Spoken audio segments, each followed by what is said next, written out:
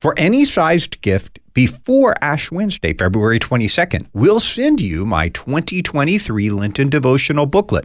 Make a secure online donation at thewordendures.org or make your check payable to The Word Endures and send it to Box 616, Collinsville, Illinois, 62234, and we'll send you my new devotional booklet for Lent. The Word of the Lord Endures Forever is brought to you in part by the Lutheran Heritage Foundation. LHF is a recognized service organization of the Lutheran Church Missouri Synod, dedicated to translating and publishing the books of our Lutheran faith into more than 100 languages for our Christian brothers and sisters around the world. Learn how you can take part in their work at lhfmissions.org.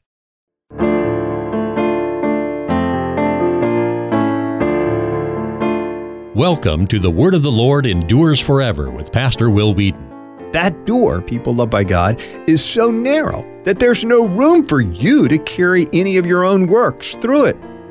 The Weimarische Bibelwerk of the 17th century quotes Luther on this.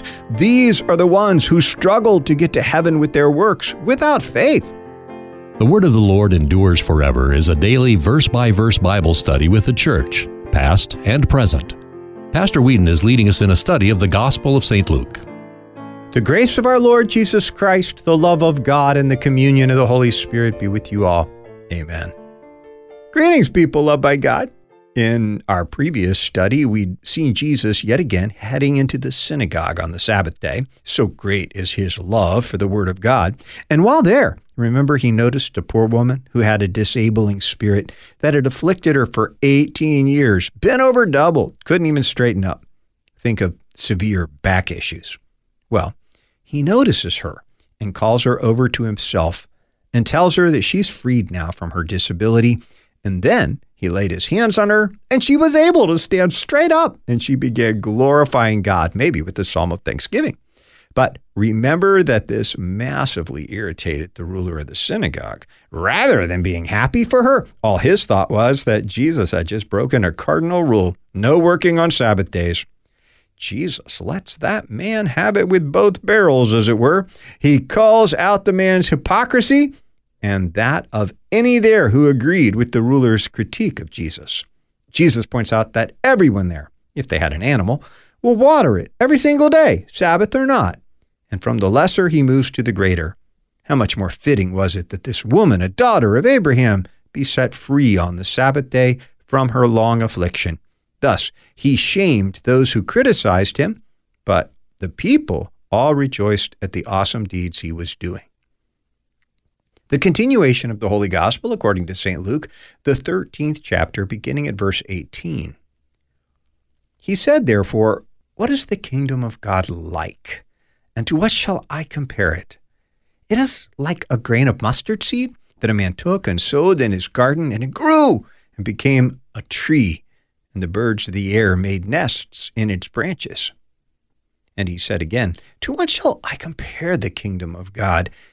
It is like leaven that a woman took and hid in 3 measures of flour until it was all leavened. He went on his way through the towns and villages, teaching and journeying toward Jerusalem. And someone said to him, Lord, will those who are saved be few? And he said to them, strive to enter through the narrow door. For many, I tell you, will seek to enter and will not be able. Luke 13, verses 18 through 24. Let us pray. Grant, we beg you, Almighty God, to us and to your whole church, your Holy Spirit, and the wisdom that comes down from above, that your word may not be bound, but a free course, and be preached and taught to the joy and edifying of Christ's holy people, that in steadfast faith we may serve you, and in the confession of your name abide to our end.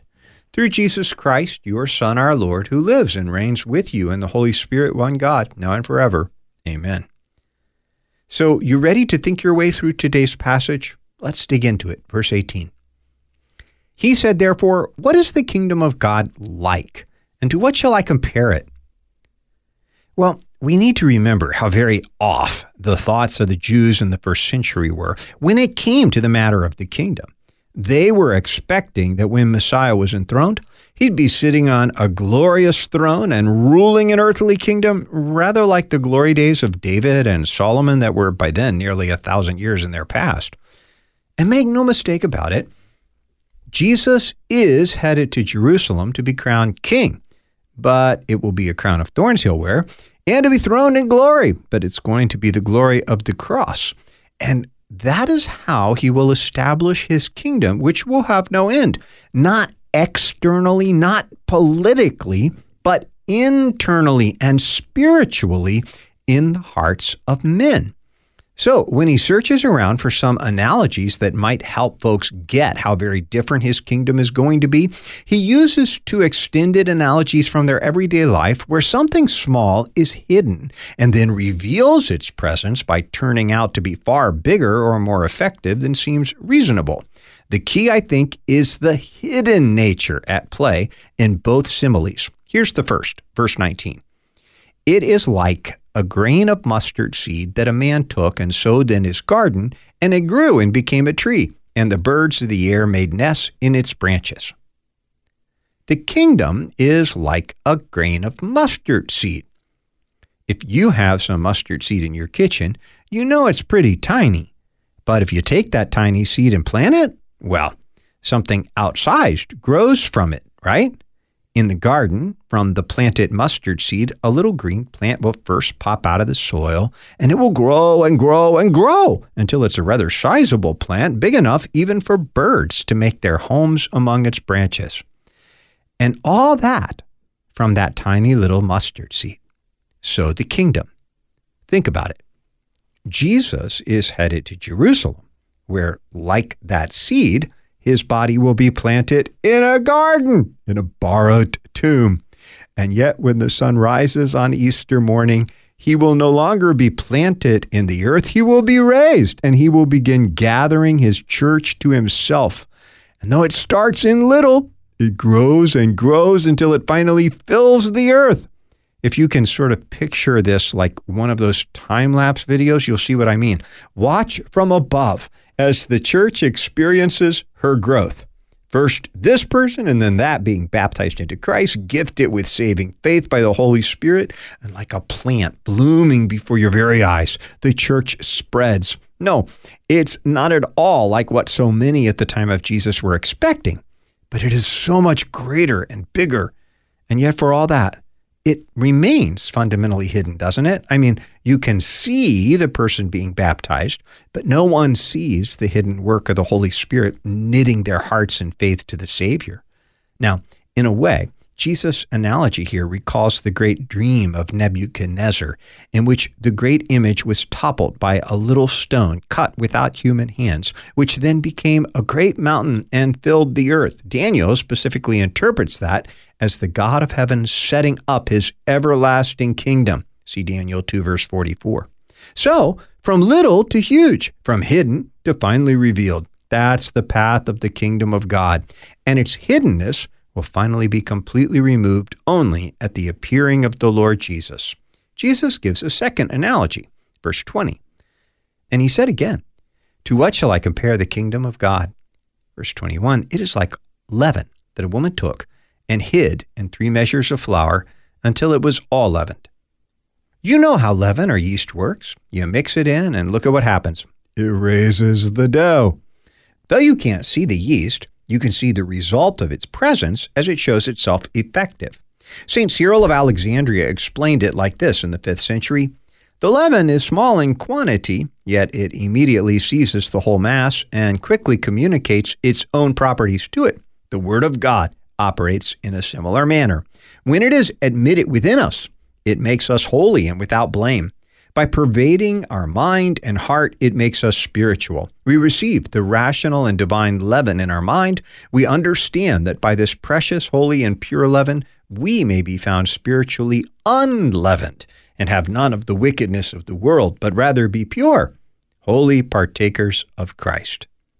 Now, yes, the great Father intentionally mixed his metaphors here because in Luke here, the leaven is good and positive, whereas in St. Paul, it's equated with the presence of pride and of error. See 1 Corinthians 5, verse 9. By the good leaven of the word, then, we are joined to Christ and escape pride and arrogance. And again, his word is hidden in our hearts and minds, and it does its work in a hidden way, which nevertheless shows up visibly. Verse 22. He went on his way through towns and villages, teaching and journeying toward Jerusalem. Toward Jerusalem, that is, where he will be planted, like a seed in the garden, and then be raised. Toward Jerusalem, from which he will dispatch his apostles to carry the leaven of the word out into all the world. So once again, Luke reminds us that all this transpires as Jesus is on his way to his suffering, death, and resurrection. Verse 23, and someone said to him, Lord, will those who are saved be few? There's probably not a one of us who hasn't wondered about this, right?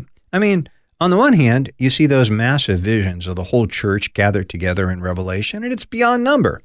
But then on the other hand, well, as Jesus said in the previous chapter, we feel very much like a little flock, 12 verse 32. When we look at the powers of unbelief that surround us and would happily overwhelm and totally wipe out the name of Jesus, we get why Luther, the great 16th century reformer, would pen that marvelous paraphrase of Psalm 12. O Lord, look down from heaven, behold, and let thy pity waken. How few are we within thy fold, thy flock by men forsaken. True faith seems quenched on every hand. Men suffer not thy word to stand. Dark times have us o'ertaken. A huge pity. That piece is not in our current hymnal, by the way. But there is a danger in all this speculation, isn't there? It's a question of curiosity. And instead of wondering about the number of God's elect, which is in God's hands, Jesus redirects the person to their own salvation. Hence, and he said to them, verse 24, strive to enter through the narrow door, for many, I tell you, will seek to enter and will not be able. Jesus moves from speculation to effort. He tells the person who asks, and we all ask, that we are to strive, to work hard at entering the kingdom through what he calls the narrow door. That door, people loved by God, is so narrow that there's no room for you to carry any of your own works through it. The Weimarische Bibelwerk of the 17th century quotes Luther on this. These are the ones who struggled to get to heaven with their works without faith. As the old hymn puts it, nothing in my hand I bring, simply to thy cross I cling. That's the only way anyone gets through the narrow door. You got to drop all your work and be clinging to Christ alone and his work for you. Now that's where we're going to stop for today, which is kind of an odd spot because we're right in the middle of this saying of Jesus. So next time we'll hear him explain further that the door into the kingdom, it's not permanently open. It will be shut by the master of the house. And then when people start pounding on it, he'll tell them he never knew where they came from. And they'll try to convince him to open the door because, after all, they knew him. We ate and drank in your presence. You taught in our streets.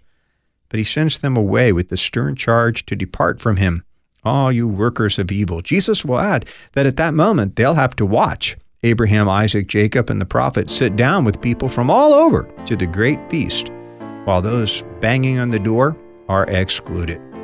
So Jesus concludes, the last will be first, and the first last. Till next time, people loved by God, the Lord bless you and keep you. The Lord make his face shine upon you and be gracious to you. The Lord lift up his countenance upon you and give you peace. Amen.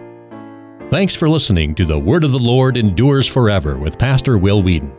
The Word of the Lord Endures Forever is a listener-supported program. You can donate by check, make your check payable to The Word Endures, and send it to Box 616, Collinsville, Illinois, 62234. You can also make a secure online contribution at thewordendures.org. The Word of the Lord Endures Forever is a production of LPR, Lutheran Public Radio.